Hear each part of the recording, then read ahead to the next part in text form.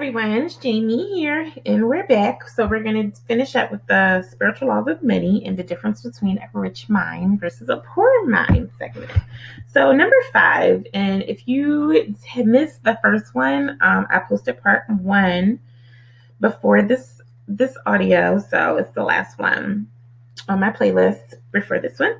So we're going to number 5, the law of correspondence. The law of correspondence states that your outer world is a reflection of your inner world and corresponds with your dominant thoughts. This law explains most of the reasons why people become successful or unsuccessful, are happy or unhappy, are wealthy or poor. Their outer world reflects their most dominant inner thoughts. So let me just chime in. I can totally relate to this as well, because when I didn't know better and when I didn't understand the power of my own mind, my life was playing out based on what I thought. And what I thought at that time, and this is back 5 years ago, so my life from the beginning up until 5 years ago, is that I was using a lot of learned behaviors. So whatever I learned from the world or from my family or, from friends, that's what I thought, because I was just kind of winging it, So like, I didn't know any better. No one was teaching me these things. Or if they were like trying to teach me about it, I wasn't interested, right? Because I didn't see the evidence of their teachings. Because I do find that oftentimes people teach things and they want you to learn things, but they're not the example. They're not the demonstration. They just are, they may learn it themselves and they want you to learn it, but they don't demonstrate it necessarily. Or I didn't see any like change in them to make me wish to be more and be better. So back to this. Ultimately, what this means when it comes to your financial situation is that nothing will change for you on the outside until it first changes for you on the inside your mind. Another thing is that another limitation that I notice people using, because I work with people and I talk with people a lot, is that they say they can't change their mind. They don't even realize it. They have control over their own mind. They think the thoughts that come, just come and it's uncontrollable. Because I know we do think a lot of thoughts, a lot of thoughts populate in our mind. And I don't know the number, but I knew it at one point. It was like thousands and thousands of thoughts populate through our mind throughout the entire day. But the mastery of self comes when you are able as a person to control your own mind. Trust me, it can be done, because I'm a living, example of it. I had to learn to control my own mind. And just the excuse that you can't is like, if you can't, who can? You know what I'm saying? Like, it's yours. Like, you have to be able, and it just becomes at the end of the day, because I love simplicity, it's either you want it or you don't. At the end of the day, you're willing to do it or you're not. And, at the same time, be gentle with yourself, because I remember back in 2013? Yeah, 2013. If you know I'm going to just do a short recap of my story quickly. I was losing everything. I was failing in everything. I was failing in my marriage, in my business, as a mother, and my finances. I was broke. I just was failing across the board, right? But at the same time, I always had my joy, because like, I love myself. I knew I was dope somewhere within, even though everything exterior and around me was looking dim.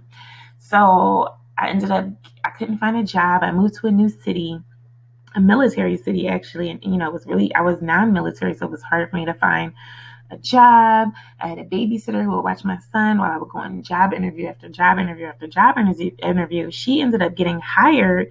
And I was like, where you get hired at? And she was like, she told me.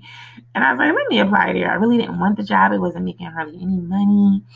I was making less money than I was since I was in high school. And I was like, let me just do it anyway, because I was running out of options. So I was starting to get desperate. I applied. I ended up getting the job. It was a job that I hated. I did not like. I did not really want. And I started working there, and I met some dynamic people. I had built some amazing friendships. Meanwhile, I was hating the job. I was still struggling. So I ended up 6 months later getting fired from that job. And then within 30 days, like having to decide what are my next steps. What am I going to do? I'm a single mother of two. Like, what am I going to do? I'm failing miserably. So I got a call from my friend who was at the job. I didn't know, not a text. He texted me that day. I hadn't talked to him in about 20, 30 days. Out of the blue, when I was going through my darkest moment within Christ, as I say, is he said, what did he say? Are you okay? I think he said, are you okay? So he must have felt somehow, some way that I was not doing well. We hadn't talked or whatever. And I was like, actually, I'm having one of my worst days in a long, long time. And because I was like, dude, should I move back home? Like, where should I go? I didn't know what to do. So he was like, okay. I told him what was going on. He knew I had gotten fired. He was like, you're giving your situation too much energy. You're thinking about it. You're worried about it. You're anxious about it. He said, do me a favor, commit to doing this in 1 week. Go outside.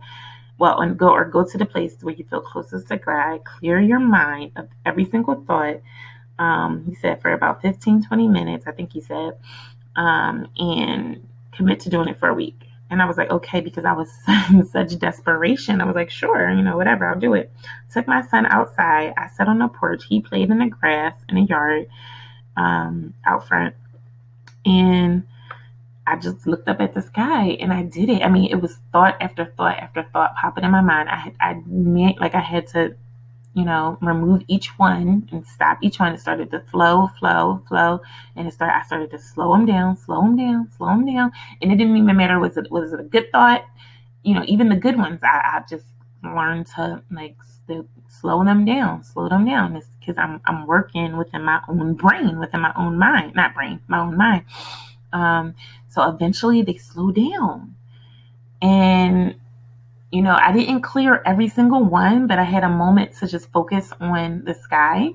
And the sky represents to me limitless. Just like, or the ocean. When I'm at the ocean, I see the water. I just see limitless. So I did it the next day. Well, after that day, I felt so much peace. I was like, wow, I have not felt this kind of peace in a while.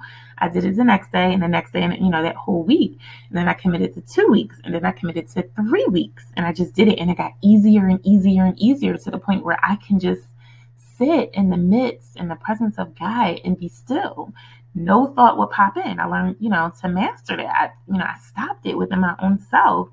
And by the 3rd week, I was living in an entirely new city. I got so many downloads and ideas of what to do to get out of my situation. And I started a new life. So, and it never stopped since then. But I just had to tell you that because when I talk to people about, and ultimately, I didn't know what I was doing at the time. I didn't know it was called meditation, but it was. And I still do it today. And it's like, people say, oh, I can't do that. Oh, I can't stop the thoughts in my mind. No, you can. You have the power to do it. You just have to want to do it. So that's why I had to tell you that story. Okay, back to the spiritual law. All right, so next one, the law of abundance, number 6. The law of abundance states that we live in an abundant universe in which there is plenty of money available for anyone who wants it. That is, of course, providing that you are willing to do what it takes to earn that money.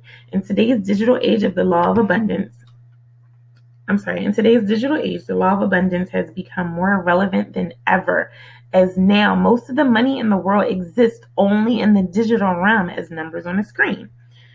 A good example of an excellent understanding of the law of abundance can be found with banking institutions. When banks first started hundreds of years ago, they provided people with a safe place to keep their gold coins and gold bars in exchange for a fee. A person would go to a bank, give that bank their gold or valuables, and in return receive a paper receipt. If they ever wanted to collect their gold, they would give the bank their receipt and receive the gold. But the bank soon realized that only a few people would come to collect their gold at any one time. This meant that the rest of the gold they were looking after was sitting there doing nothing. So the banks decided to use the gold that they were looking after to make themselves more money by investing it in other things or loaning it out to people at interest. As long as all the bank's customers didn't come to the bank at once, the bank will always have enough gold to give back to its customers should they ask for it. Today we call this fractional reserve banking, and in the digital age, it is easier to do than ever before. Banks can now lend out virtually unlimited amounts of money because, unlike physical gold, money that exists on a computer screen is limitless. As a result, lending institutions are able to make tremendous amounts of money, as essentially they can lend out money to borrowers which they do not really have, and that doesn't really exist. And I agree with that. The only thing is, I do believe at a certain point the banks took advantage of people and helped to create them more debt. But that's another subject. But to summarize this all, is that since we entered the digital age, there has been an endless supply of money being pumped around the world each and every day. Money is not a scarce resource, what is scarce is having the correct knowledge and skills needed to acquire large sums of money. So ignorance. Therefore, the more you are able to develop your human capital, the more money you are likely to receive in return for your efforts. All right, number 7, the law of exchange. That pretty much was self-explanatory, so I'm just going to leave it at that. The law of exchange states that money is a medium through which people exchange their labor in the production of goods and services for the goods and services of others. In other words, this law states that people receive an income for doing or producing something that other people value and are willing to pay for. Therefore, the higher the value of the service or product that you provide, the more money that you will receive in exchange for it. I can totally relate to the law of exchange because I'll tell you, particularly within the last 2 to 3 years, I have totally used that law. I barter a lot. So my background is digital marketing, and I've been doing it for 5 years. So in all aspects of digital marketing, what I chose to do, because I didn't have the money to necessarily pay these professionals, was ask them, are they willing to barter, in exchange for services? So I would do their marketing, and I would tell you almost everyone said yes. I don't even know how many people I've presented, but I did quite a few people, and I bartered, and I still got, even though I didn't get physical money, I still got the services that I would have normally paid physical money to use. So I bartered, let me see if I can remember. I bartered photography sessions for a lot of my graphic images and stuff that I would, needed photography for. I bartered PR, public relations. I did that twice. I bartered. I bartered business mentors. I bartered for real estate investing courses. What else? Oh, I bartered for credit repair. What else? I bartered for so many things, and I love the power of bartering. Let me tell you, I just love it because I was still getting things that I normally wouldn't even be able to necessarily afford in that moment. So it was great. It was awesome.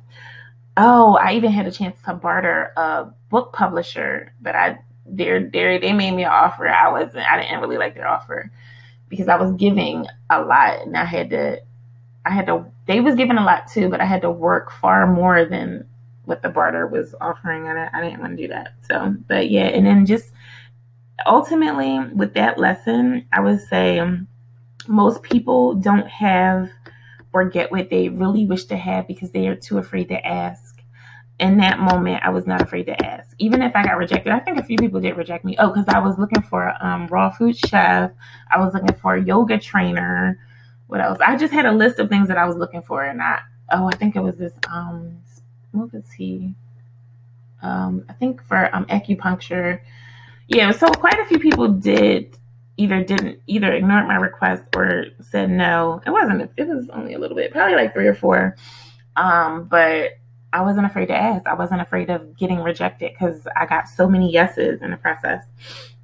But you have to be willing to ask.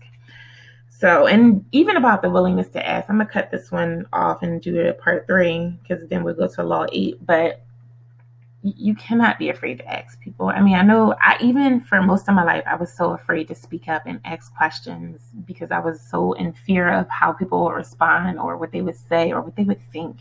And, in learning to love myself and understanding my own worth and the power that I have, I was able to break that limiting belief and just ask anyway and be willing to get rejected. Like, it's okay if I get a no because it's closer to me getting a yes, right?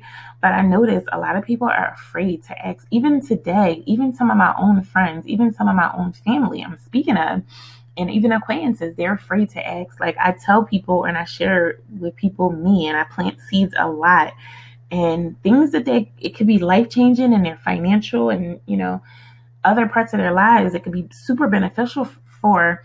I just plant the seed because I don't force people. They have to want it in themselves, and they don't ask, and they want it, but they don't ask, and because they don't ask, they miss out on something huge that can absolutely change their lives. And once in a while, in me planting those seeds, it's one or two or three people who will ask, and I'm like, yes, yes. How did you get this? How did you, win this? Why? Because you asked. Like, it's really that simple. So I just encourage you to ask. Don't be afraid to get a no, because it's getting you closer to a yes. So, all right, I'll stop right 3 soon. Thank you so much for listening. Be well.